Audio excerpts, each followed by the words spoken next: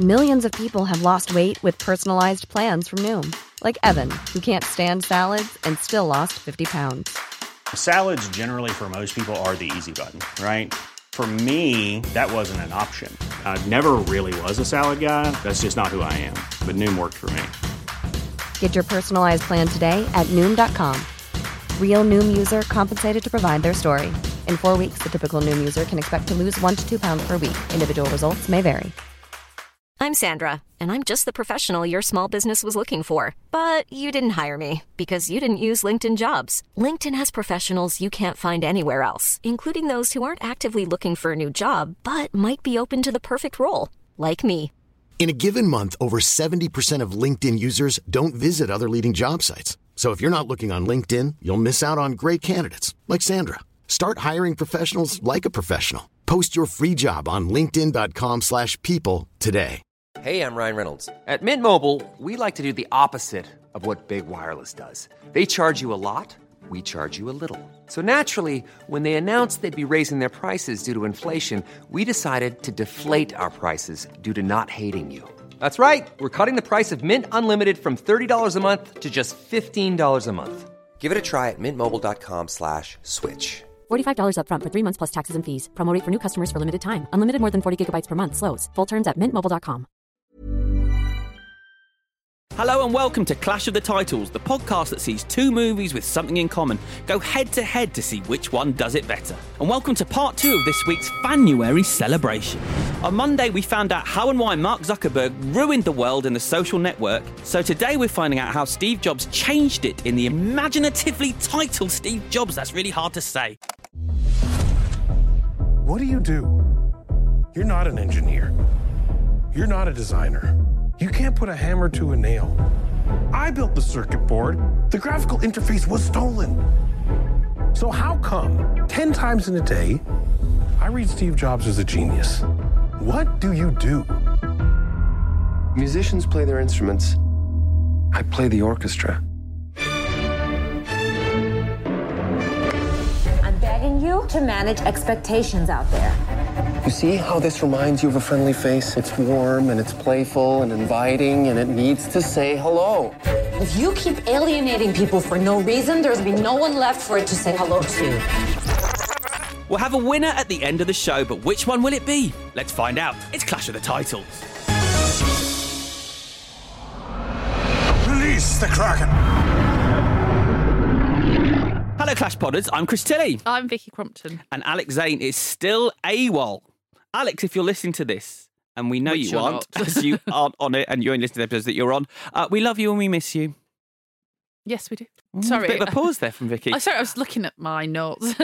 Very quickly, if you haven't subscribed to us, what are you doing? Just press that specific button on Apple, Spotify, or wherever you get your pods. And if you're able to give us a rating and review while you're at it, we would be eternally grateful. And you could even have it read out on the show like this one. So this is from Mr. Kidger, who says, "My kind of people. After listening to many other inferior movie podcasts, this one is a breath of fresh air. Alex, Chris and Giggles McGee." Giggles McGee. Get it right, Chris. I like that. Anchorman. Yeah. Apologies to Vicky. Our excellent trio of hosts and friends who I would gladly join for a post-drink movie. Post-movie drink. Oh, this is too much talking for me to do at the start of the podcast. It's okay. I don't always agree with the winner, but I'm always entertained. Thanks for making Mondays worth looking forward to again. 5 stars. That's very nice. We can have a post-drink movie. No big deal. Do some work while we're at it. 2 birds, 1 stone. Oh, thank you for that, Mr. Kidger. And also, thanks to whoever voted for us on the Pod Bible poll. Oh, yeah. Yeah. Fucking bronze. I love it. We got that result last week. That was 3rd. That's amazing. Brett Goldstein must be shitting himself quite rightly. We need to get him on here. I don't know if he'd come now because we're dead rivals. If he came on here, we might get 2. Yeah, that's true. No, but thank you for that. It means a lot. It does. Does it? Yeah, yes. it does. 3rd is great. I'm British. 3rd place. Take 3rd place. And we really weren't expecting it. That was some stiff competition. Yeah. So, yeah, thank you. These films were chosen by Andrew Logan, and if you want to know why, you'll have to listen to the start of Monday's episode where Vicky talked us through The Social Network. So now I have the jobs of taking you on a journey. Oh my God, this is way too much talking for the start of the podcast. Can you say something? Have a water. Yeah. Do you want me to tell you when I first saw it? We'll just do it in a different order. Sure, do it. Do you want me to? Yeah, I need a break. Have a rest. All right, have a rest. It's not a thrilling story, so I feel like I might have oversold it. I just watched it once on Netflix, but I'll bore you with a bit of personal history. I don't own that many Apple things. I'm not like a big Apple person, and I never have been. So I was really fascinated, this is dark, but I'm just going to admit it because it's gross, but it caught my attention at the time. It's horrible. Steve Jobs' use of complementary and alternative medicine to treat his cancer initially, that just really caught my eye in a really horrible and dark way, because then it didn't seem to work. And then obviously he used more traditional treatments, which also didn't seem to work. And I just find that sort of thing, like a person with all those resources and access to...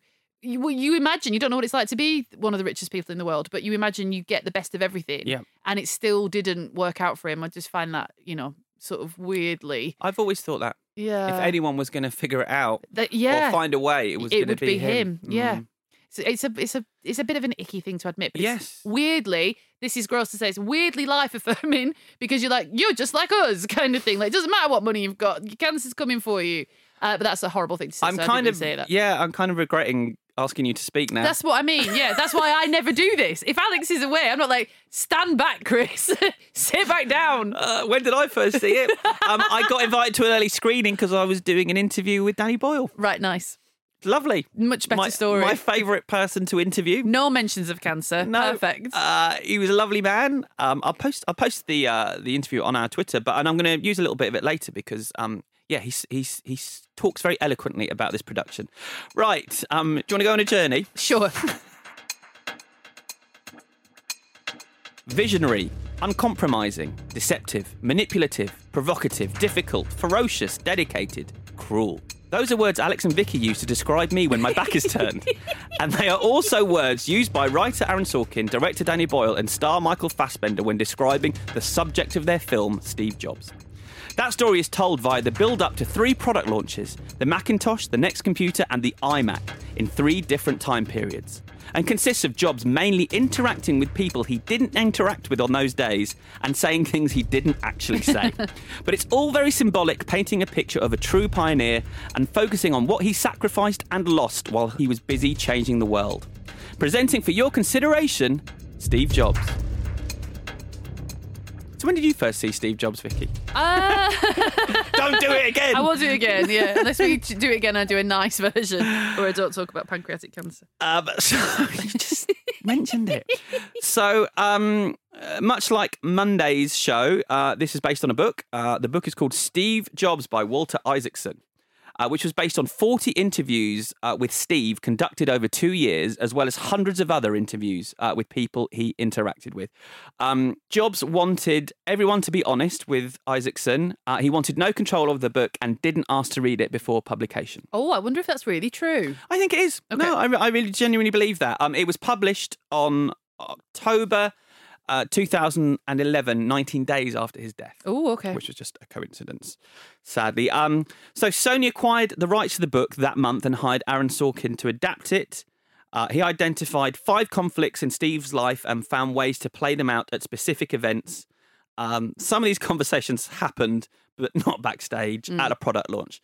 But then Sorkin went and spoke to those people. So he interviewed Joanna Hoffman, John Scully, Steve Wozniak, Andy Hertzfeld, Kristan Brennan, and Lisa Brennan Jobs. And he said that, I believe it was when he spoke to Lisa, the daughter, which is clear when you watch the film, that's when he knew he had a story. The script was long, really long. But he did that stopwatch trick I mentioned on Monday where he said it really quickly and proved it could be done in 2 hours. And yes, I remember them announcing Fincher directing and Christian Bale starring. Yeah. Would have watched that. Definitely. They both dropped out and Danny Boyle and Leonardo DiCaprio came on board. Okay. Danny liked the fact that it wasn't a biopic because he didn't want to make a film that was what he called cradle to grave structure. Yeah. He liked the fact it was about not the stuff we know about Jobs, but focus on the stuff we don't know. And when I spoke to him, I asked him how he harnessed the rhythm and power of Sorkin's words. So this is what he said.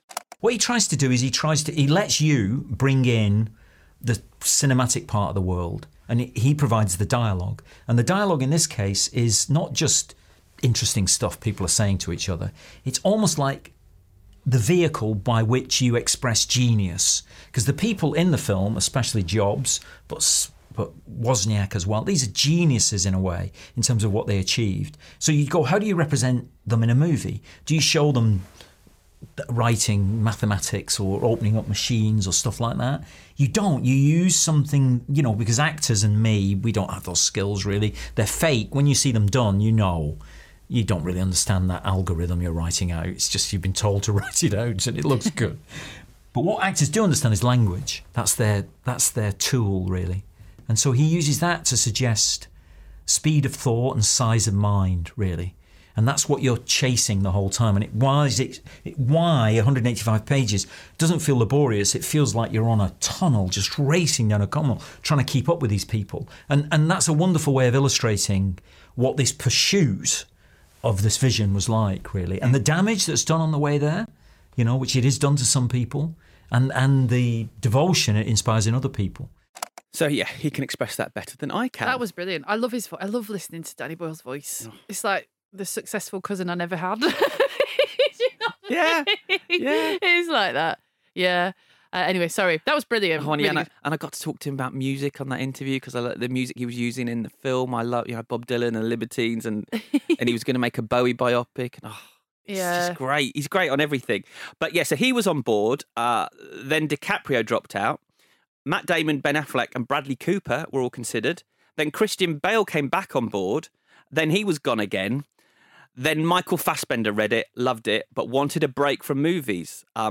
So he turned it down. But Danny Boyle flew to where Fassbender was holidaying in Australia and tried to convince him to take the role, which is pretty extreme. How would you interrupted him on holiday? Yes. I know, I've just said Danny Boyle's a nice guy. He said with his family. How would you feel if he showed up on your holiday? On my family holidays, Yeah. I would be livid. I'd really I was like it. because he's a nice guy. So I suppose you'd be like, oh, cool, Danny Boyle's Yeah, here. can we talk about Trainspotting? Do you want a drink after a movie? Or a movie after a drink? Whatever. You're here to offer me a part in your new movie? Oh, no, come join us. Yeah, fair enough. So Fassbender signed up. Was this before or after Prometheus? It's after, isn't it? Yeah, it is. Yes, it is. Just because I wonder, the Christian Bale makes perfect sense to me, and because Batman's a robot, sort of. I don't mean he's a literal robot, but in terms of the emotional expression that he has as Batman, he has to keep things in check and blah blah blah. And then Prometheus, that it makes sense that Michael Fassbender can do that. And are we again looking for a man who's basically not human in that usual way, like the empathetic way? Like, I don't know. Well, it's a weird piece of casting. I did say that to Danny in that interview that I look at Michael Fassbender, I don't think Steve Jobs. No. And he didn't even sort of lose weight. Like, Steve Jobs was this quite skinny bloke, and he's really buff. He's stacked in this. Yeah, he's just always stacked. And so, I don't know, the way Boyle was saying it, the way Fassbender says it, it's sort of, he turned into him. And I think by the third story, yeah, he is becoming him. You feel like he looks more like him. They've hit the same age. Yeah. And I feel more like I'm watching Steve Jobs, whereas before I did feel like I was watching an actor interpret. Yeah. Also, if you put anyone in nasty white trainers and mom jeans and a turtleneck, they will look like Steve Jobs. Anyone, me even. And he wasn't even wearing that day. No. Yeah. Oh my gosh. But, as Danny said to me, it's almost like a little reward for the audience going, oh, yeah, you look like you. He's got his superhero uniform on. That's so true. Yeah.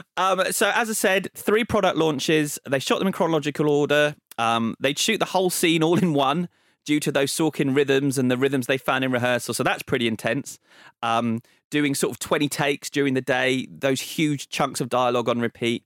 They shot in the real auditoriums and theatres. I think 2 of them were the real places where this happened. They filmed it mostly at night, which must have been a nightmare because those auditoriums were being used during the day. But they created conditions in which they could own it and not be dominated by it. So they had a steady cam following them round, all the backstage stuff, and he supplemented the Sorkin speeches with footage that would sort of contradict or undermine these cutaways, which we'll talk about, flashbacks, flash forwards. Yeah. No flashbacks. But So this was Boyle trying to break up Aaron Sorkin's words without destroying the intention. Yeah. And interestingly, they had a rehearsal period between each act. So they would shoot Act 1 for however long that took, 3 weeks, and then they'd have a week off to rehearse the next act. And Fassbender said he really appreciated that because he got the script in December and had to start in January. Right. So that was a mountain. Yeah. So that's what I've got in terms of background. Lovely. Let's do the movie. Okay. So we kick off with Arthur C. Clarke predicting the future. Yeah. Very accurately. Strange man. That wasn't in the original script. Okay. So Danny's editor found this footage, and Boyle said he liked starting with one of the giants on whose shoulders Jobs was standing, but it was also there to be a reminder of what computers were like and the mission Jobs was on. So Steve Jobs is going to convince you that what Arthur C. Clarke's standing in front of, we will come to love so much, we'll take them to bed with us. Yeah. Crazy. Yes. But that's the genius. Right, Act 1. I love that this film is split into 3 acts because that makes my job easy today. Yeah.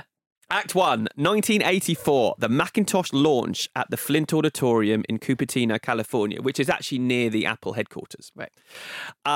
So each act of this film is shot using different kind of camera. I read that. And that's so cool. Yep. And the Daniel Pemberton, who does the score, used the machinery and instruments of the time to do each score. So here we've got 16mm camera. So it's gritty, this homemade sort of visual. And Pemberton used 1984 synthesizers to create the music and the mood. It was a CS80. It's the one that Vangelis used, apparently. Perfect. Brilliant. So that's perfect timing. And he wanted to create electronic optimism with the score here.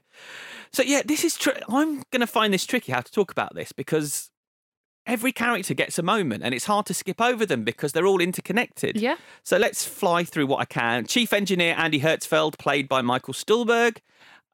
This is the most true thing that happens in this film. Was Steve Jobs lost his shit with Andy Hertzfeld because he wanted the computer to say hello and they couldn't get the computer to say hello. Yeah. This is what we know happened. And I guess it is important. I mean, it's the corollary. I always struggle to say that. To your social network scene, which is establish who is this guy? What's he like? So he's a perfectionist. We all know that.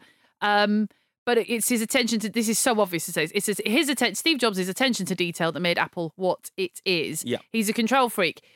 Kate Winslet as Joanna is correct. No one knows this can even fucking say hello, so it doesn't matter. But he knows, so it has to happen. And we are playing around with, are we going to make Steve Jobs likeable or not? And how much of the audience already know about him? For me, it's a bit difficult because I don't know that much about him. I know he's a genius and I know all of that. And I know that the products are good. But I don't know, I don't use them as much as I used Facebook and all the rest of it. So we have moments like the shaming of Andy.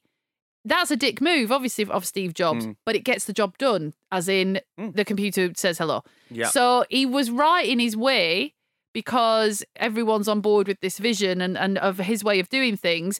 But Andy is such a nice guy that it is hard to watch him being bullied in that way. Yeah. But that's going to be the running theme of the film. Definitely. You said that attention to detail. He wants Shiv from Succession to turn the exit signs off. Yeah, I just finished Succession and I was really sad. And then there she was when I was watching this. I was like, that makes me feel better. Well, you have to watch Predestination. Okay. That's her great movie role. Okay, brilliant. And no one's seen it. It's really good. But also, there's an issue with the computer because you need special tools to open it. So users can't tamper with the computer. And that's still true now, isn't it, for Apple stuff? Like people moan about that. It's this closed system. Yeah. And so this is this big theme of the film. It's all about control. Steve Jobs doesn't want the user to be able to control the computers, and that's alienating customers. Just like he wants control over every aspect of what's happening in his life, in his world. And so it's kind of foreshadowing here that what's going on with the computer is also what's going on in his life. And I think, so I know this, Mark's dad was a very early adopter of computers and collected like loads of like Sinclairs and the was it the Newton that they get? Like, he had one and he just used to like stockpile them. And he was like a teacher of computer sciences when it was like a new thing. But he was such an early adopter that what Steve Wozniak says to Steve Jobs, that's my experience of very early adopters, is they did want to hack it and they did want to build things. They didn't want a closed system, and they were the market because no one else fucking knew what it could do. So he did, when the Macintosh fails, it's kind of like, yeah, you were too soon. It obviously all took off much later. But I totally get what Steve Wozniak is saying in this scene, which is like the people that want this stuff don't want it the way that you've done it. We want people to be creative on our computers, and Wozniak wants them to be creative with their computers. Yeah. You can see both points of view. So there's some issue over Time Magazine's Person of the Year. Steve thought it was going to be him in 1982. It ended up being the computer. Was the Person of the Year. Spoiler alert, our quiz was going to be about various Time People of the Year. Oh, really? So yeah, do your homework. That might come up again sometime. Because Alex doesn't listen. I actually will. Oh my God, brilliant. Okay, scam. Awesome. And then only the audience will know when we're doing it. We can have a secret laugh. And I could do acting, be like, let me think. Barack Obama, yes! It was Hitler. Yeah, he won it. It's not an answer for the quiz, though. He wants to sell 1 million units in the first 90 days. We meet, as you said, Joanna Hoffman, played by Kate Winslet. She's his head of marketing, but also I feel like she's Jiminy Cricket in this film. Yeah. She's his conscience. Yeah. She was his closest confidant, by all accounts. Danny Boyle said they based her look on the girls from the Human League. But yeah, she's saying the price point's too high, the memory's not large enough. She's the one that brings up his daughter because his wife, Kristan's waiting for him to speak to him. His daughter, Lisa's there. She's excited because her daddy named a computer after her. Oh, it's brutal. It is. It's absolutely brutal. It's a tough moment for the audience when he says to Lisa, quite not even coldly, just sort of offhand, it's a coincidence. It doesn't. I didn't name it after you. It stands for Local Integrated Systems Architecture. And she's 5, and God, that little girl does such a good job of being like, you dick. Like, what a horrible, horrible thing to say to a 5-year-old. And at the same time, we find out that he told Time Magazine that 28% of the male population could be the father of Lisa. Yes. Grim. Really, really grim. I think the difficulty here for me, which once you've got your eye in, it's fine, but I agree with Steve Wozniak later on, because Steve Jobs is not an inventor and he's not an engineer, but he was a designer really, and he was a marketing genius and all the rest of it, but he didn't make anything. And I agree with that. Whereas Mark Zuckerberg made something. You know that he made something. So when you're portraying him as unlikable, you're like, but at least you did this big thing. I think the trouble with Steve Jobs is that you maybe you want to be in his skin a little bit because it's less clear what he does. He says, I play the orchestra. What the fuck does that mean? Like, that doesn't mean anything that you can hang on to. So you try and inhabit his skin and be him, but he is a deeply unlikable person. So I struggle with that a little bit. Yeah, I was talking to Danny Boyle about how similar a movie director is to what. Yeah. And you are creating something, but it relies on you inspiring the people around you. And in that sense, you're like a conductor. Yeah. And he said, look, I'm not comparing myself to Steve Jobs, but there are similarities in what, Wozniak's or what Jobs claimed he did and what I see our job is sometimes. Yeah. And a lot of film directors aren't very nice. No, that's it. You can get there by bullying or you can get there by motivating, I suppose. But you mentioned Steve Wozniak, played by Seth Rogen. He shows up to say good luck and request acknowledgement of the Apple II team. Which I didn't know what an Apple II is or was. So Okay. I get, and I love the repetition of Steve Wozniak's request. Acknowledge the Apple II team. But I was like, I don't know what it is. And I don't believe ever being shown in the film. So I was like, what is this thing?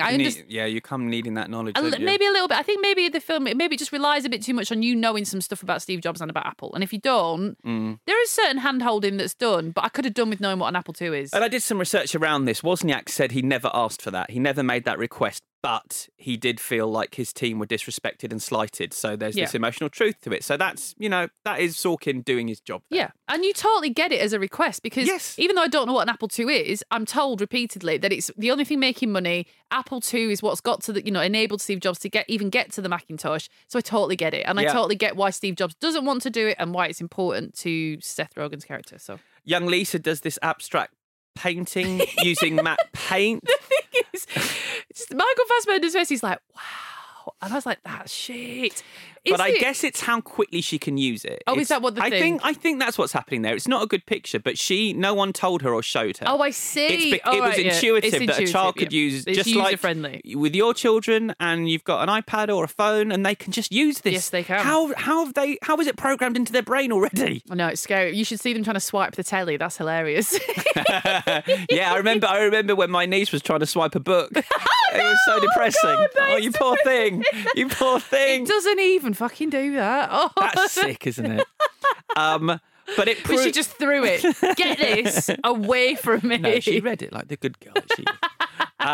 But yeah, it's proving that he's right, that this is the future. Yeah. These are our friends. We just don't know it yet, but this little girl can see it. You mentioned the slots argument. Steve wants 2 for a printer and modem. Yep. Was wants 8 slots. He wants this open system, and we got the flashback to the garage. So they shot that on location in the garage. No way. Yeah, the Why? John family home.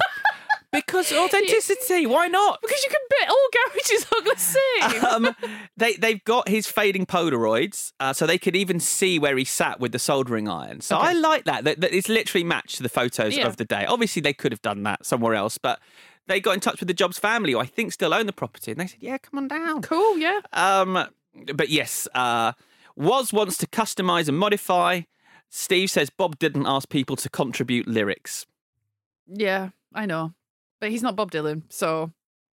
He isn't. I suppose, and also, I mean, you know more about Steve Jobs than I do, but I thought he was a bit more of a hippie, and Michael Fassbender plays him quite corporate. Sure. He was in his younger days. In the garage days, he definitely was more of a hippie, and I think that's why Bob Dylan keeps coming in. He's trying to find the right Bob Dylan quote. He sees himself as that rebel protester, changing the world guy, but he's doing it through technology rather than... But yeah, he was barefoot rather than... You had Zuckerberg in flip-flops. Yeah. He was famous for being barefoot on campus. What is it about these guys that don't like formal footwear? They don't like to have their toes enclosed. It's a real shame Alex isn't here, because we have got a scene coming That's up. That's the reason he'll never ascend to the levels of greatness he so desires. There's a scene coming up that I think is the reason Alex isn't here. So... Oh my God, I know what you mean. It's not yet. So he complains that Hollywood made computers scary here, and so the hello is to make them friendly. But they then discuss the Ridley Scott 1984 advert, which they made, that makes the world scary. Yeah. It makes a world of computers frightening. It says, that they'll save the world computers, but I don't know. I felt like you can't have it both ways. The film contradicts itself. Yeah, that's true. And we meet John Scully, played by Jeff Daniels, with his 55 Margot. The idea in real life, Jobs saw him as the only person who sees the world the same as he does. He knew he wasn't CEO material, so found John Scully, who could control... he felt he could control John Scully, who could then control the board. Yes. So it was sort of a tactical decision to work with John Scully. He appreciated his marketing genius, and Scully let him be this visionary. Yeah. So, their relationship is interesting. Unfortunately, the next 2 scenes with John Scully didn't happen, because once they split, they never spoke again, very sadly. Okay. But so we got him picking the Bob Dylan lyrics. There's a reference to Subterranean Homesick Blues video via the cards that he's flicking, which I think is really clever. Yeah. Scully asks, why do people who are adopted feel like they are rejected rather than selected? Yeah. Which is a weird thing that comes back later. We'll talk about that at the end. I'm not sure I understand why this stuff's in here, but... I think it's to make you like him, isn't it? Okay. To give it... to give him a reason for his behaviour, I suppose, but it's I feel like it's a bit muddled. I also think it's possibly a mistake. You just have him be unlikable. Like the adoption thing, he's just been really awful to his own daughter. So maybe you need a reason about why he would think that was acceptable, and so you sort of pull it back, and it makes him seem real and human, and it gives him pain, which is always handy. I liked the adoption thing. The stuff with his dad later I didn't get, but anyway, we'll come to that. But it's true. Is it? Yes, so we'll talk about that. But and finally, Andy Hertzfeld says that he thinks Scully is in a dangerous spot, being Jobs' father figure, effectively. Yeah. Which he is, because this first act ends. Rainy Day When and Women by Bob Dylan plays. We got news. We learn that they only sold 35,000 in the first quarter. End-to-end control was the big flaw. Their factories are closing. Jobs is fired. And then Woz calls Jobs insulting and hurtful things in print. Mm-hmm. And on that bombshell, we're taking a break. Mom deserves the best, and there's no better place to shop for Mother's Day than Whole Foods Market. They're your destination for unbeatable savings, from premium gifts to show-stopping flowers and irresistible desserts. Start by saving 33% with Prime on all body care and candles. Then get a 15-stem bunch of tulips for just $9.99 each with Prime. Round out Mom's menu with festive rosé, irresistible berry chantilly cake, and more special treats. Come celebrate Mother's Day at Whole Foods Market. Ryan Reynolds here from Mint Mobile. With the price of just about everything going up during inflation, we thought we'd bring our prices down. So to help us, we brought in a reverse auctioneer, which is apparently a thing. Mint Mobile Unlimited Premium Wireless. How to get 30, 30, bit to get 30, bit to get 20, 20, 20, bit to get 20, 20, bit to get 15, 15, 15, 15, just $15 a month? Sold! Give it a try at mintmobile.com/switch. $45 up front for 3 months plus taxes and fees. Promo rate for new customers for limited time. Unlimited more than 40 gigabytes per month. Slows full terms at mintmobile.com. I'm Sandra, and I'm just the professional your small business was looking for. But you didn't hire me because you didn't use LinkedIn Jobs. LinkedIn has professionals you can't find anywhere else, including those who aren't actively looking for a new job, but might be open to the perfect role, like me. In a given month, over 70% of LinkedIn users don't visit other leading job sites. So if you're not looking on LinkedIn, you'll miss out on great candidates like Sandra. Start hiring professionals like a professional. Post your free job on linkedin.com/people today. When you're ready to pop the question, the last thing you want to do is second-guess the ring. At BlueNile.com, you can design a one-of-a-kind ring with the ease and convenience of shopping online. Choose your diamond and setting. When you find the one, you'll get it delivered right to your door. Go to BlueNile.com and use promo code LISTEN to get $50 off your purchase of $500 or more. That's code LISTEN at BlueNile.com for $50 off your purchase. BlueNile.com, code LISTEN. 2021 was a year like no other in European football. And 2022 promises to be even more eventful. On the Continent is your weekly guide to all the biggest stories across Europe. But what was highlighted again in this game against Malmo was just how desperately that team needs something different up front. Alvaro Morata is not right now the number 9 they need, and I don't think Moise Kean is either. We're joined by the best European football experts to get to the bottom of the stories at the top of your newsfeed. I think Real Madrid is a very logical place for him to go. And if you want that to be an option, it's not a bad idea to make Real Madrid think that you might go to Barcelona. From Haaland's side of it, it's very beneficial that Barcelona are at least pretending they can afford him. Come join us every Thursday on Football Ramble Presents. Football Ramble Presents is a Stack production and part of the Acast Creator Network. And we're back with Act 2, 1988. It's the next launch at the Opera House in San Francisco. Yep. We're in 35mm. The music is operatic. Ball wanted a piece built that sounded like an orchestra tuning up, then turning into music. The space is more theatrical, and this is a more theatrical story. There's drama, there's comedy, there's tragedy. There's more going on in this one. He's designed the Black Cube for the education market through his new company, Next. Scully and Woz are there. They also happen to be suing him. Yeah. They're there to watch him fail. Yeah. It doesn't make a huge amount of sense. And as we said, they weren't there. So neither of those people were there. But Woz might have been. Scully definitely wasn't. But obviously, we want to have the second interaction between all these characters. So the daughter's being a bit precocious regarding computers. She's trying to connect with her dad. She's asking questions that she's asked before. I noticed here that in the background, you hear that Lisa needs a payphone. I thought, are they seeding something there? That Jobs could hear something like that in the background. Right, okay. And, and then years later. Got the iPhone. That's a fun idea. Why would you have someone needing a payphone? That's such a good idea, yeah. Good writing. So, what do you think about the scene where Woz is showing Jobs his watch? Oh, I loved it. Okay. Why did I love it, though? But I did love it. Well, because of the Apple... What, you've got one on, haven't you? What is that? I have. An Apple Watch, is that what it's called? Yeah. I'm such a fucking mum. An Apple Watch? Yeah. Okay. So, I loved it for that, because the sort of foreshadowing of the tech that was going to be. And, yeah. But, why do you ask? Because it's just something funny. It is copied and pasted almost exactly from a 2009 video with some young bloke where Woz is showing this kid his Nixie tube watch and saying how funny it is when he changes the time on a plane and people think he's got a bomb.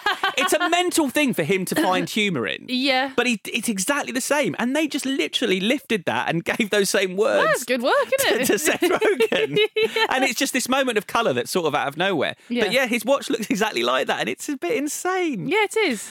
It's a bad idea, but it is fun. It is fun. I'll post that video as well on our Twitter. But yeah, they start arguing properly here. You know, Jobs tells him he's got a free pass for life, and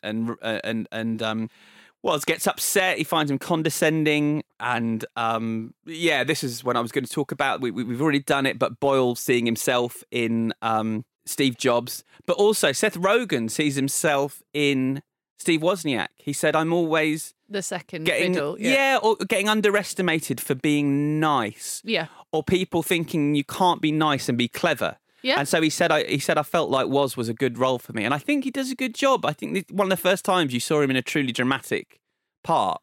Yeah. And I buy him. Yeah, yeah, definitely. I mean, but then that's because you think of Seth Rogen as playing like second fiddle, and so he's perfect for the role where he does. Slight gripe, doesn't he say you can be decent and gifted, but you should say you can be gifted and decent? Aaron Sorkin, if you're listening, which you definitely are. Sorry. Yeah, so, but the one thing I wanted to talk about in this section was, what did you think of the bit where he threatens Chris Ann? Because Lisa's told him, although you don't see it, that her mum has thrown a cereal bowl at her head. And they're having their interaction, they're bartering for money, which is this, their running theme. And all of a sudden, Steve Jobs says to his ex-wife or ex-partner, "I'll have you killed." It basically says, but just really matter of fact, I know people. And at first, when he says it, you're like, you're not saying what I think you're saying. And she looks as surprised as you feel, because you're like, I know people is a pseudo threat for I know gangsters. And then he says, and it's amazingly well written, but it's cold as you like, where he's like, I know people, and if you throw a cereal bowl at Lisa's head again, they will ring me up and tell me, and that's how I'll know you're dead. Is what he says to her. And she's like, what the fuck is this? Which is an understandable reaction. But I mean, I get that I don't know if he really did that. I understand this the cruelty that he was supposed to have. But that is a really, really tough moment on your journey with this man, because as a parent, he's a shit parent, and kids in split up parents are always telling the other one they want to come and live with them. It doesn't mean that her mum did throw a cereal bowl at her head. And also, he's an absent dad. He doesn't really have the moral high ground to even make a judgment, let alone, is he actually saying he'll have her killed? I mean, I found it hard. The first time, so I haven't watched it since it came out, and I watched it twice this week. The first time, I believed him. The second time, I thought he wasn't telling the truth. I thought he was messing with her a little bit. But would she believe him? Because her thing is, you're insanely wealthy and I'm not. So does it matter if he thinks he's joking, if she doesn't think he's joking? And the way she reacts, Chris Ann, is like, I won't do it again. And she sort of fesses. She's like, I didn't throw a bowl at her head. But, a lot of stuff happens raising children. It's a weird story beat. It makes you think that it's true. Otherwise, it's a dark thing to make up about someone. Yeah. But is it true? He's only spoken to Chris Ann, Aaron Sorkin. He hasn't spoken to Steve Jobs. Yeah, and exactly. So, I don't know. It's a weird one. Yeah.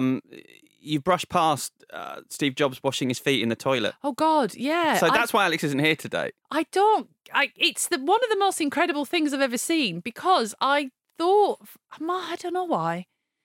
I suppose because of my thing with the complementary and alternative medicine thing, I thought he might be a little bit of not a clean freak, but just would know what was good for him on a very basic level. And unless that toilet is fucking spotless, which it isn't, what are you doing? Well, Danny Boyle on the commentary said British filmmakers always have a scene in a toilet. Okay. I don't know if that's true or not, but he's obviously a fan. And he said, we were inspired by stories that he actually did this. Why would he do it? Supposedly based in reality. I understand you wanting to, it did make me question how dirty toilet water is. I've always thought it's dirty, but now let's just do this for 2 seconds. In this country, yes, I meant in this country. In this country, it's fresh water, which is a mad waste, because you could use rain runoff, or you could use the stuff that would like dirty water, because you don't need it to be clean, but it is clean. And I once read about a little girl whose mum passed out because of medical issues, and she survived. She was only 3, and she survived by drinking water from the toilet because it's clean. I mean, the toilet's dirty, but the water's clean, so she was fine. And in other countries, they do use rain runoff and whatever, because it makes no sense. But I understand wanting to have cold feet, because it is quite enervating, but toilet water. Invigorating. Mm. But also, he was a practitioner of yoga, and so he could definitely put a foot in a sink. Mm. Oh, I don't know. It's mind-blowing, and therefore good. Yes, and it's a genuine shame Alex isn't here. He's got the article, this hypothetical story of him, Apple buying Next and Jobs becoming the CEO of Apple. That's the real article that he's holding there. They got hold of a copy of it. And because Joanna doesn't understand what the plan is, he seems to be launching a product that he knows is going to fail. Yeah. And it is interesting. There's sort of, you're trying to understand, there's something Machiavellian happening here. Yeah. Yeah, we got Lisa listening to a personal stereo, so we're seeding stuff here. And then Scully. Scully has a big moment with Jobs in that corridor. This was originally supposed to be in the dressing room, and then Boyle was wandering around and just found this corridor with tables on chairs, and it does look very dramatic. It looks dramatic, but it does make you wonder how long John Scully is supposed to have sat there and hoped that Steve Jobs would walk past That's funny. That's funny. You're not supposed to think things like that. He wants to know why people think he fired Steve, and we get some flashbacks to Jobs at home in his Los Gatos house, which they found the real house. It's not sort of listed, people don't know, but one of the production people figured it out and knocked on the door and they said, yeah, you can film here, just we don't want people knowing where it is. Yeah. But and they made it look like the house looked, because he didn't have any furniture, because he was so obsessed with design, it was too stressful for him to think about it. So he's better off having nothing than trying to figure out what should go where. That's amazing. But the row that Scully and Jobs have here, I think this is when the film sort of goes up into high gear. They're rowing now about rowing then, and it feels like Fassbender's possessing the character. This is when you get that raw intensity of him as an actor, that passion that he's got in the past versus this sort of cold fury is what I called it in the present. He's frightening, and Jeff Daniels goes toe to toe with him, and then he seems terrified of him because you know, he said that he's going to force him out, and he's going to watch him do it. I'm not going to force you out. I'm going to watch you do it to yourself, and I'm going to drink a Margot while watching. Yeah, it's a brilliant scene. It's just the direction is incredible. I mean, obviously, it's just all comes together, but it's that Aaron Sorkin thing where and obviously massively enabled by the way Danny Boyle uses the cuts. Your brain is like, whoa, wait a second. You've been watching quite a linear thing, and then all of a sudden you've got to engage again in the way that you have to with the Social Network from the get-go to fully understand what's happening. And they flash back to the boardroom where Jobs is forced out, and it didn't look like that in the boardroom. And I was laughing in that scene because it's so dramatic with the rain cascading down outside, and then it's reflected on the walls, and it's like this huge gothic room. It looks like Batman. Yeah. And Boyle said, looked nothing like that. That was No. complete dramatic license. We thought it would look cool. Yeah. And so, revenge is this dish that he's going to serve cold. And that's when he says that's what men do. Yeah. But I believe, I'm sure that that's something that was said to him earlier. It's him stealing stuff. Like, I think it's showing us that. I just thought they had this little buddy catchphrase because Steve Wozniak does say it to him. That's I just felt like it was him manipulating Woz's words for his own ends. Oh, okay. That he doesn't even like. Does he agree with Woz? Does he not agree with Woz? I don't know. I don't think he registers it on that emotional level. No.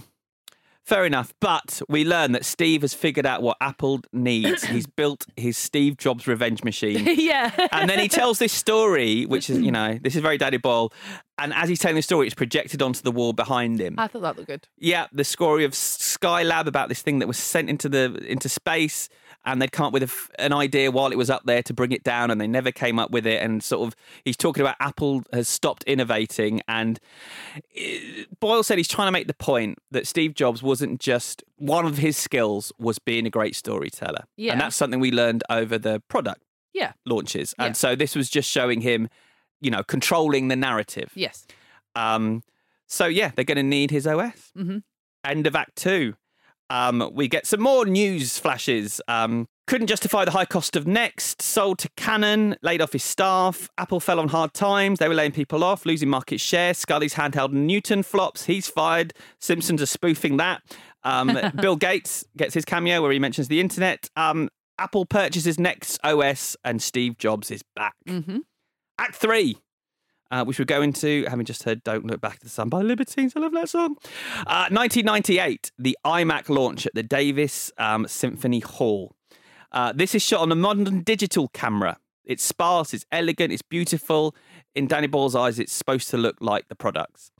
And you could create music in a computer by that time. So that's how they crafted the music. But it was also really hard to create music in a computer at that time. Daniel Pemberton's having to do that rather than use a computer now to sound like that. So, and now, as we've said, Steve Jobs is wearing the Steve Jobs costume, even though he didn't wear that on that day.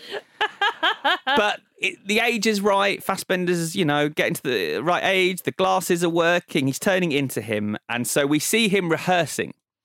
And his young acolytes are in the audience. And they're sort of hanging on his every word. And Danny Boyle said that was him trying to acknowledge Apple stores, the Apple Store employees, who are these acolytes, these young people who really worship at the altar of Apple. Yeah. And so he wanted to put them in the audience, even though Apple stores didn't exist yet. Yeah, and also it's the time of... Steve Jobs was the person... Bill Gates hasn't done it because Bill Gates is just such a geek and also keeps him... he don't keep himself to himself, but he doesn't seem to fuel the sort of the myth-making and the legend stuff as much as Steve Jobs did and clearly enjoyed doing and liked being on his own, strictly on his own terms, a celebrity in that way. And so liked the adoration and liked to be a guru and liked to be thought and also liked to be unpredictable and unknowable and all those other things because that helps fuel legends. Like, what was he really like? Which we are still talking about. Yep. Ego. He won't really be... With Bill Gates, he just seems like, even though he's not, he seems like quite a normal man. But he clearly isn't. But he doesn't add to that sort of pile of like, I wonder kind of thing. Yeah. He doesn't wear a costume. No, he doesn't wear a superhero uniform. Even though he's basically ended malaria. Sidebar, but whatever. Was and Andy are in the audience. We reveal the machine, the iMac. Yeah, it's amazing. Funny. Yeah, it looks so clunky now. No, it's funny because I always had like a big old desktop computer with Windows and all the rest of it. And the first time I went to work for a TV company and I was like, I'm gonna make it. And they had that gorgeous thing. And I was like, shit, because I got the job and I'd said I know how to use one and I don't. And I was like, well, how hard can it be? I know how to use Windows. And for ages, I was like, oh, and a friend I've still got now, 20 million years later, is because I was like, I am dying. If they find out I can't use this Mac, I'm in big trouble. She's like, I will show you how to use a Mac. But it wasn't. It is tricky. Yeah, it's not as intuitive as I think he thinks it is or was. Oh, no, you're going to have people upset with you now. Oh, I know. It's just, also, I'm quite a stupid person. But it does look chunky and clunky, but it also looks awesome. It looks cute and fun and cool, and you could get them in a range of colours. It's a good idea. And Shiv's got the exit lights off, so... Which is dangerous. Joanna told Kate Winslet when they were meeting that Steve Jobs did ask her why they'd not slept together. Yeah, and I she can said, believe because that. we're not in love. And so it's nice, the collaborative, she never told that to Aaron Sorkin, but then Kate Winslet told Aaron Sorkin, that's how it ended up in the script. Yeah, it's nice. It's a good one. And you believe it as well. Like, yeah. I'll come back to this, but Joanna it's hard for me because it's Kate Winslet, and to me, Kate Winslet will always be a bigger deal, no offence, than Michael Fassbender, because that's Kate Winslet, and she's major to me, and star power for me, she's bigger than him. Yes, she is. And so for her playing this supporting role, I kind of projected a lot of expectations onto that. The why aren't we sleeping together moment I thought would be a big moment. I believe her when she's the reason, and I totally buy their relationship. Yep. But I thought it would be wife. Yeah, which is fine. I just thought that it would be a bit more explosive because I thought she'd get a bit of heft kind of thing. Yeah. So he's finding out that this thing is going to sell. They know that this is already a success even before it's launched. He's doing yoga while he's having that discussion. That was unscripted, improvised from Fassbender. She was quite surprised when he went down. Always. But she is obsessed with this one thing, make everything all right with Lisa. Yeah. And as I said, that's when Sorkin knew he had a film. It was all about Lisa and Steve's relationship. What we don't get here is by this time, Steve Jobs has a new family with children and stuff. So leaving all that stuff out because this is not what that story's about. Yeah. The key is Lisa. He's upset that Lisa didn't voice an objection against Chris Ann when she sold the house. Which is really petty. But that's a good thing because that humanises him. Like, his reason for freezing Lisa out and not paying her tuition is a petty argument over a house that means nothing to him, is worth nothing to him, and is Chris Ann's house. Yeah. And he's using his daughter as a pawn in that, which is pathetic and low, and is a real thing that people do when they're in an acrimonious relationship. Yeah, it all gets very emotional here. It's quite weird when Andy Hertzfeld, we've learned that he paid the tuition. Yeah, but all I thought was, God, you must have made so much money. Yes. First I was like, Apple must pay you loads. And also, fucking how much is it to go to Harvard? Yeah. He said some things that seem out of order. Somebody had to act like they were her father. He said she needed a strong male role model. It's all a bit on the nose, It's a little bit on the nose. And also, yeah, Steve Jobs says to Andy Hertzfeld, did you say she needed a strong male role model? And he's like, I did say that. And he's like, do you mean you or do you mean the therapist? Because if you mean the therapist, I think that crosses a professional boundary. Yes. Like, go and buy a strong male role model. But if you mean you, then fine. Yeah. I think the Aaron Sorkin-esque touches, which have happened a bit throughout this script, with the misunderstanding of ambiguous meanings of language. So when, and it's so brilliant, when Andy Hertzfeld says to Steve Jobs, you threaten me. And he's like, well, people that are talented do sometimes threaten people that are not talented. And he's like, no, you literally threaten me. That is brilliant. I love that. Yeah, and I like it when Andy says, I always disliked you. Yeah, awesome. And Steve says, I always liked you. Yeah, and we're like, so what? good. That's it's very Sorkin, isn't it? But also, I don't know, I'm a sucker for it. Yeah, it's brilliant. But also think about how many times in The Social Network that Mark Zuckerberg gets called an arsehole by characters. It happens more than once. It happens by his friends. No one seems afraid to say to him, you are terrible. Whereas people are tiptoeing around Steve Jobs quite a lot. Like even when Joanna is saying, go and make everything right with Lisa, she doesn't say, you fucking dick, like you deadbeat dad, sort it out. She's like, be the best you can be. And not that, but effectively, the best thing about you should be you as a father. She doesn't really tell him off. It's a big moment for her. But why is everyone so afraid of him? Like, why doesn't anyone say to him, stop acting like this? Yeah, I agree. The journalist is back for the third time. I've not mentioned him because he's a bit of an irrelevance. Also, because Steve Jobs says, this is the third time. I was like, oh yeah, shit, so it is. But another thing that I wouldn't have noticed was I not listening to Danny Boyle's commentary. He's looking at a book. The journalist Joel is when Steve walks in the room, and it's a book of storyboards. Right. Of a cartoon. Right. So that oh represents... my God, it's a Toy Story! It's Pixar. That's awesome. So Danny Boyle says 3 times, it's not Toy Story. None of those illustrations are from anything Pixar or Disney have made. But that's representative of the fact that Pixar's happening. Legal. And we've got this huge scene between Woz and... Jobs in front of everyone in the auditorium. This was in the dressing room as Sorkin wrote it, and Boyle said, let's get it in the auditorium. Great idea to have all people reacting to it. Brilliant, I think it makes it much more dramatic. He still wants acknowledgement for the Apple II whatever team. that is. And as sort of Jobs points out, stuff went to shit when you guys were in charge. You know, it was crap. We were 90 days from insolvency. I saved everything. He's tired of being Ringo when he knows that he was John. That's what Woz says. And that's, again, this is what Seth Rogen was saying, is why he felt like the role was good for him, because he's felt like that Ringo character. I like this line, acknowledge that something good happened that you weren't in the room for. Yeah, that's brilliant. Because I couldn't do that. This podcast is a disaster without me. But in, again, a nice Sorkin moment, there's not, in every single scene, in every interaction, Jobs has had the last word. This is finally a moment where someone else is allowed to have the last word, and it's Wozniak saying, it's not binary, you can be decent and gifted at the same time. Yeah, perfect. Or gifted and decent. Gifted and decent, yeah. What's the difference? Well, because Steve Jobs' thing is that he's gifted but not decent. So if you're trying to say to someone like that, you can be both. You'd lead with the thing you already are, and then you'd add on the thing you should be. So you'd say to him, you can be gifted and decent. You are gifted, you should be decent. And so you don't need to say those words. I can't believe, I'd love talking about stuff like this. I'm dully aware it might be boring. But if you say you can be decent and gifted, he isn't decent. So you don't lead with that. I wouldn't do that. That's all I'm saying. No, I agree with you. You are better than Aaron Sorkin. Finally, thank you. But as Danny Boyle said, that line is the reason this film is a humanist drama. So we learn about the the reality distortion field, and we learn that Time magazine, the cover had actually been created months before, meaning Steve was never going to be Time's Man of the Year, meaning he was completely wrong, but he can distort reality to whatever he believes at any time. Yeah, ably assisted by someone who doesn't tell him that at the fucking time. Like, she's waited like 14 years. Hasn't she said? Didn't she say she's just found out? Or, Right, or yeah. do you think she's kept that secret? I think she's held on to it.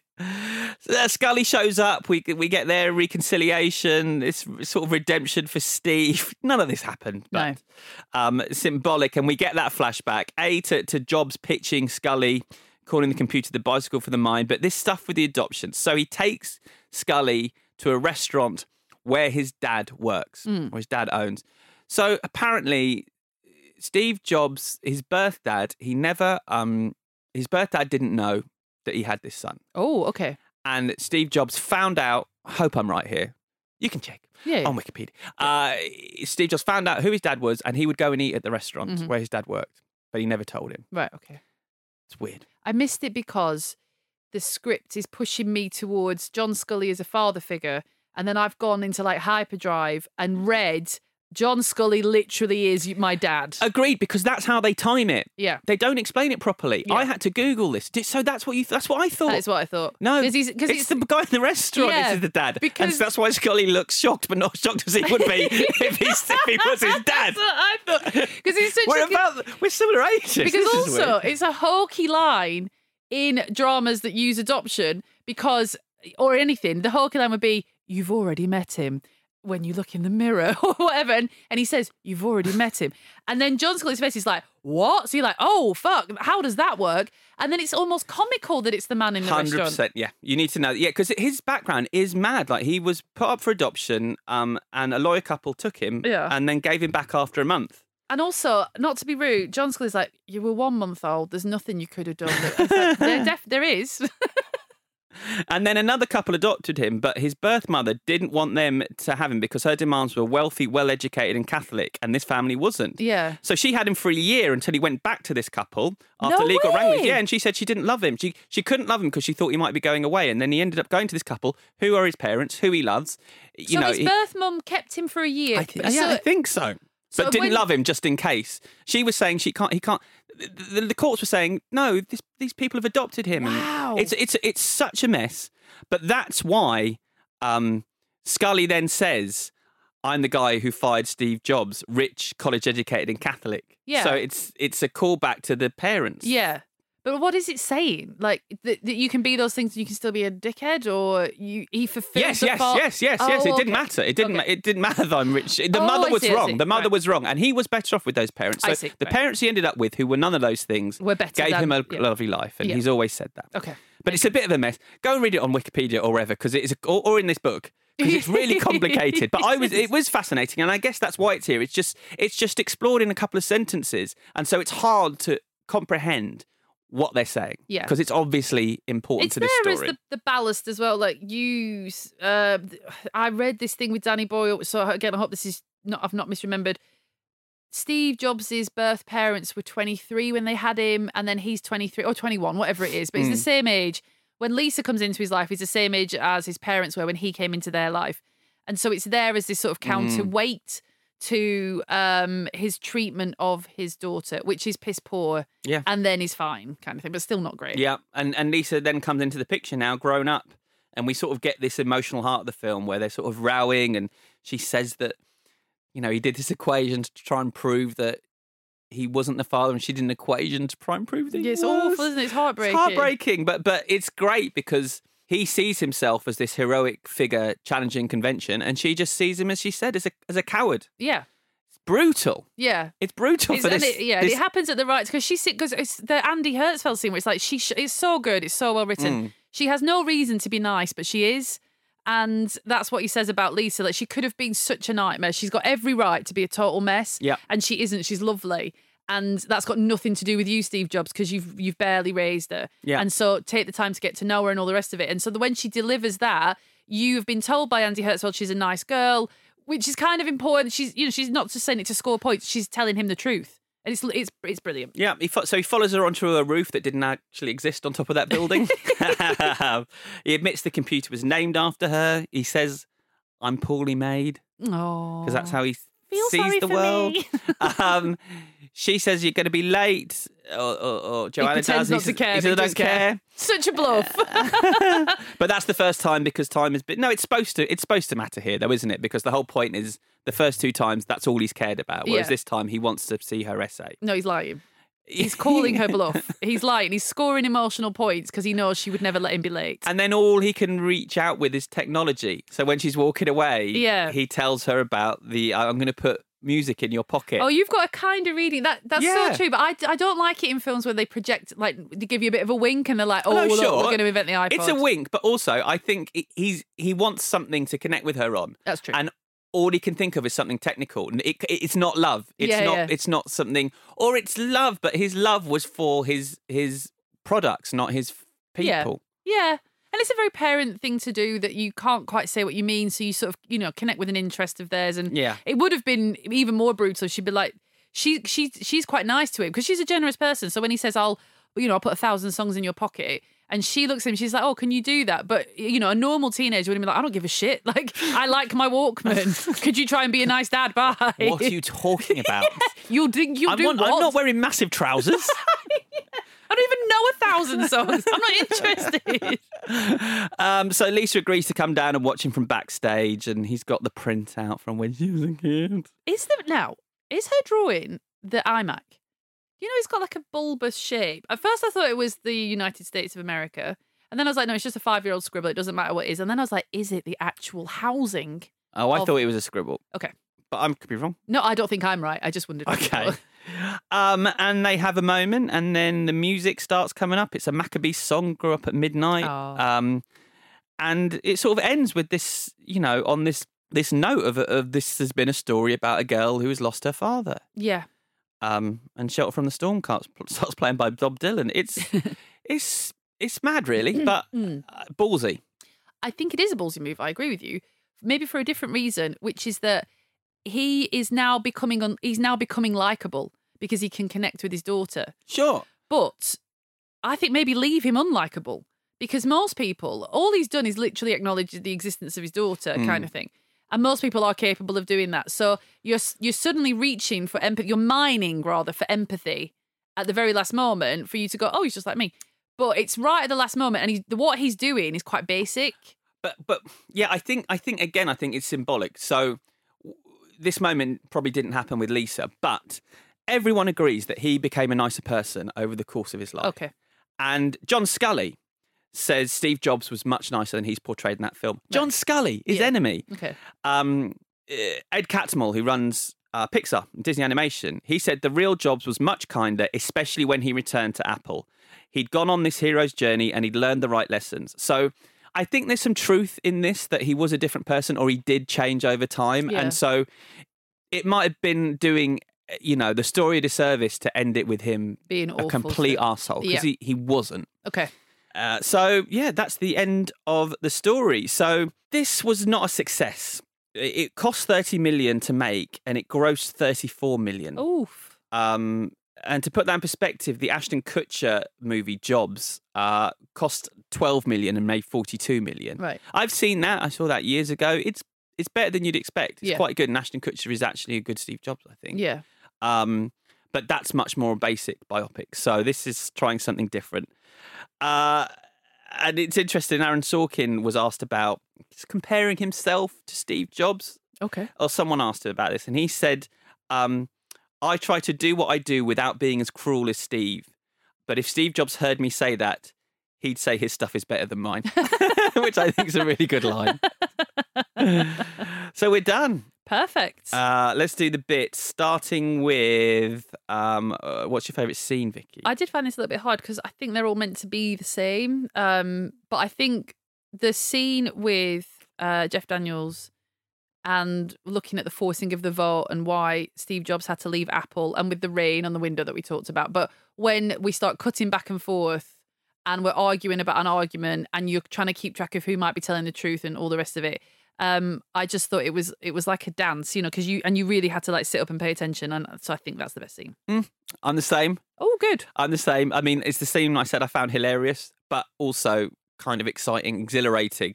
And then I've just realised it's the same as the one I picked The Social Network, the scene where Eduardo gets forced out. Oh, The scene yeah. was, so maybe You like a I've boardroom just picked- drama? Yeah, it's the most dramatic scene in both films, I Yes. think, probably. So that's, I mean, I've gone quite basic. Who's your most valuable whatever? Well, I mean, it was a big shout out for the 1984 Super Bowl ad because it's still brilliant, the Ridley Scott ad. But Michael Stuhlbarg as Andy Hertzfeld, he steals it for me because he does stand up to Steve Jobs, which I really wanted someone who's not as invested in the man, the myth, the legend. I wanted someone to say, actually, take a look at yourself kind of thing. And when he tells him he doesn't like him, that it is a brilliant moment. It is brutal. And the way he talks about Lisa and just serving as a really lovely emotional counterweight to the coldness of Steve Jobs. I just think he's really good in that role. He's really good. Yep. So yeah, him. I'm going, because I think it would be stupid if I didn't this week, Aaron Sorkin. Yeah. Because I just think it's a really fun, interesting way to approach this. It backfired, I think, commercially. I think people were not interested in this approach to the story. Yeah. And I think if he'd gone another route, which I might get to, it might have been a bigger hit. But, I thought this was a fantastic 3-act movie. Yeah. And what would you change?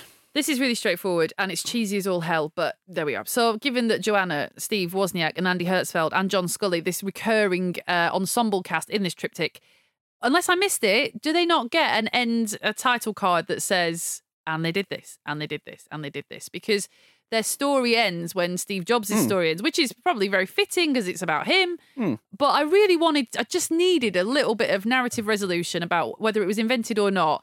A cheesy title card with them freeze frame laughing. Joanna went on to whatever and got a wicked haircut, blah, blah, blah, blah, and joined the Human League, whatever.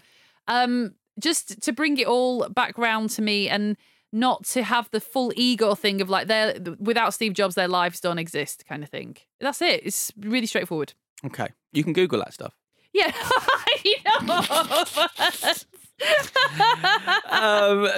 So my change, I'm not changing anything about this film. I really like it, but you have to. I'm going to tell you how this could have been a hit. Make it a play. No, call it The Rivalry and make it about Steve Jobs and Bill Gates. Okay. He chose to totally ignore that rivalry, but I think it's so fascinating. There's some great footage of the two of them together talking. They were friends, they were enemies. I just think that's how you make this story sing for an audience. Yeah.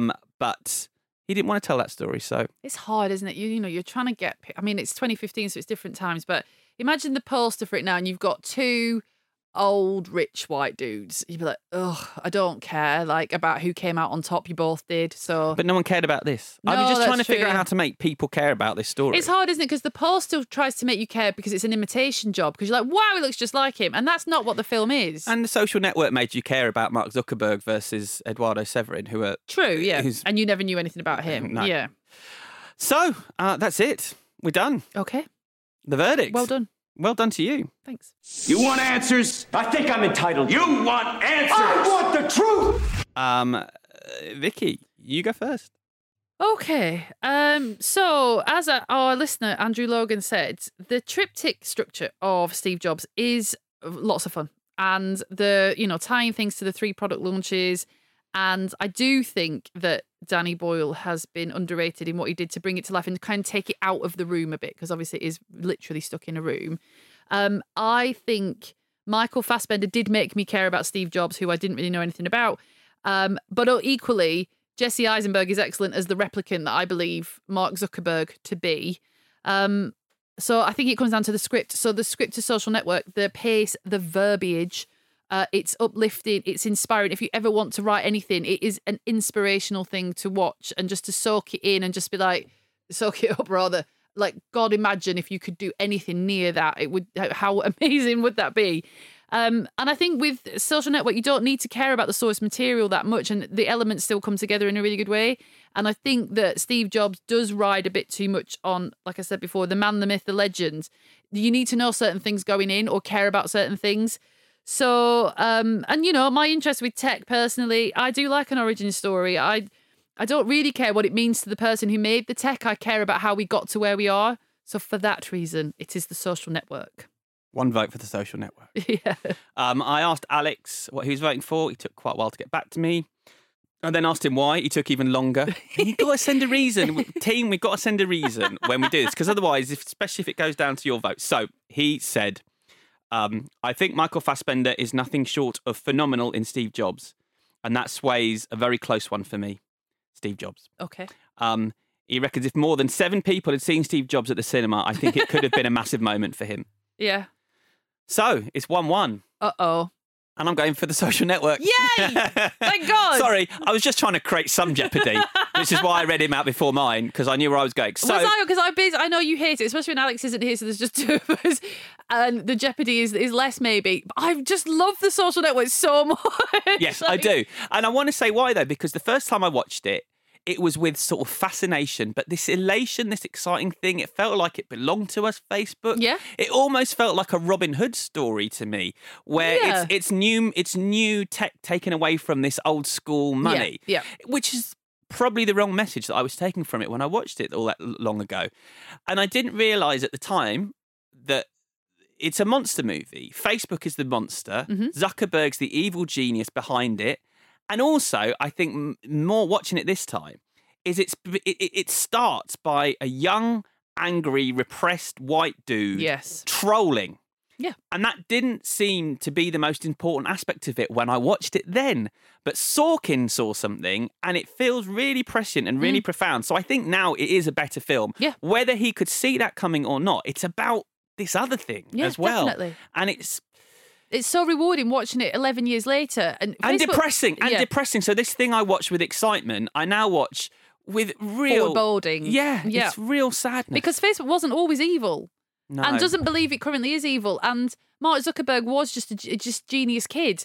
And it's sort of a story of like how absolute power corrupts absolutely and all the rest of it. Except he's not even on this level, this plane to be. I don't even know if he enjoys the power. He just wants to push things as far as he can because he needs his brain to be entertained. Apart from when it's in a jar, all of that. I think its reputation is going to grow, and I really wouldn't be surprised if we do see a sequel. They've obviously talked about doing a follow-up. Aaron Sorkin, he said he'll only do it if Finch is on board. But where do you stop? You know, this is an ongoing story, and you need to bring in other characters to give Mark Zuckerberg some sort of emotional engine because. You can't have the story where Mark Zuckerberg, you've got to go to Congress because he didn't give a shit. So how do you show someone not engaging with something? You can't. It needs to be the supporting cast, but they would need to be real people and all the rest of it.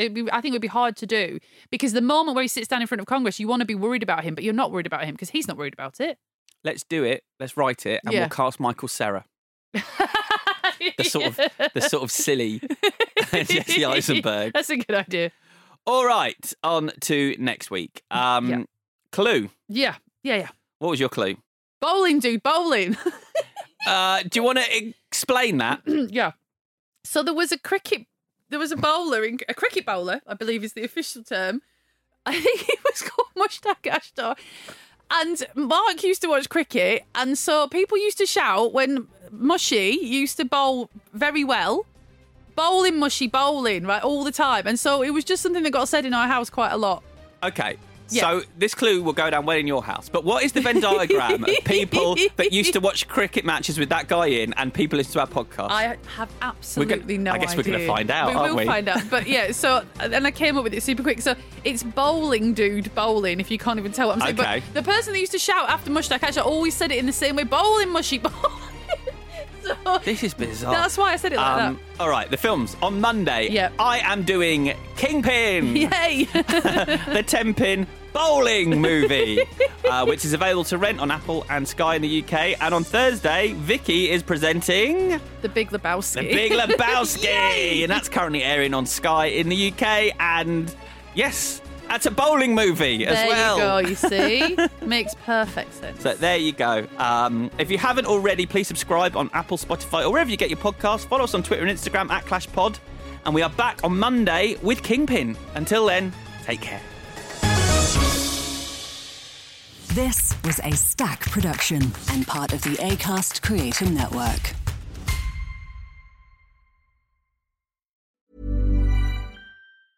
Mom deserves the best, and there's no better place to shop for Mother's Day than Whole Foods Market. They're your destination for unbeatable savings, from premium gifts to show-stopping flowers and irresistible desserts. Start by saving 33% with Prime on all body care and candles. Then get a 15-stem bunch of tulips for just $9.99 each with Prime. Round out Mom's menu with festive rosé, irresistible berry chantilly cake, and more special treats. Come celebrate Mother's Day at Whole Foods Market.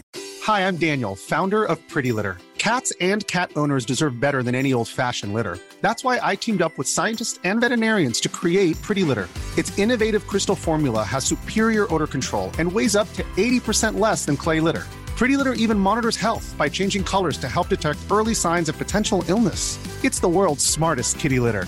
Go to prettylitter.com and use code ACAST for 20% off your first order and a free cat toy. Terms and conditions apply. See site for details. When you make decisions for your company, you look for the no-brainers. If you have a lot of mailing to do, Stamps.com is the ultimate no-brainer. Use the Stamps.com mobile app to mail everything you need to keep your business running with up to 89% off USPS and UPS. Make the same no-brainer decision as over 1 million other businesses with Stamps.com. Use code PROGRAM for a special offer. That's Stamps.com, code PROGRAM.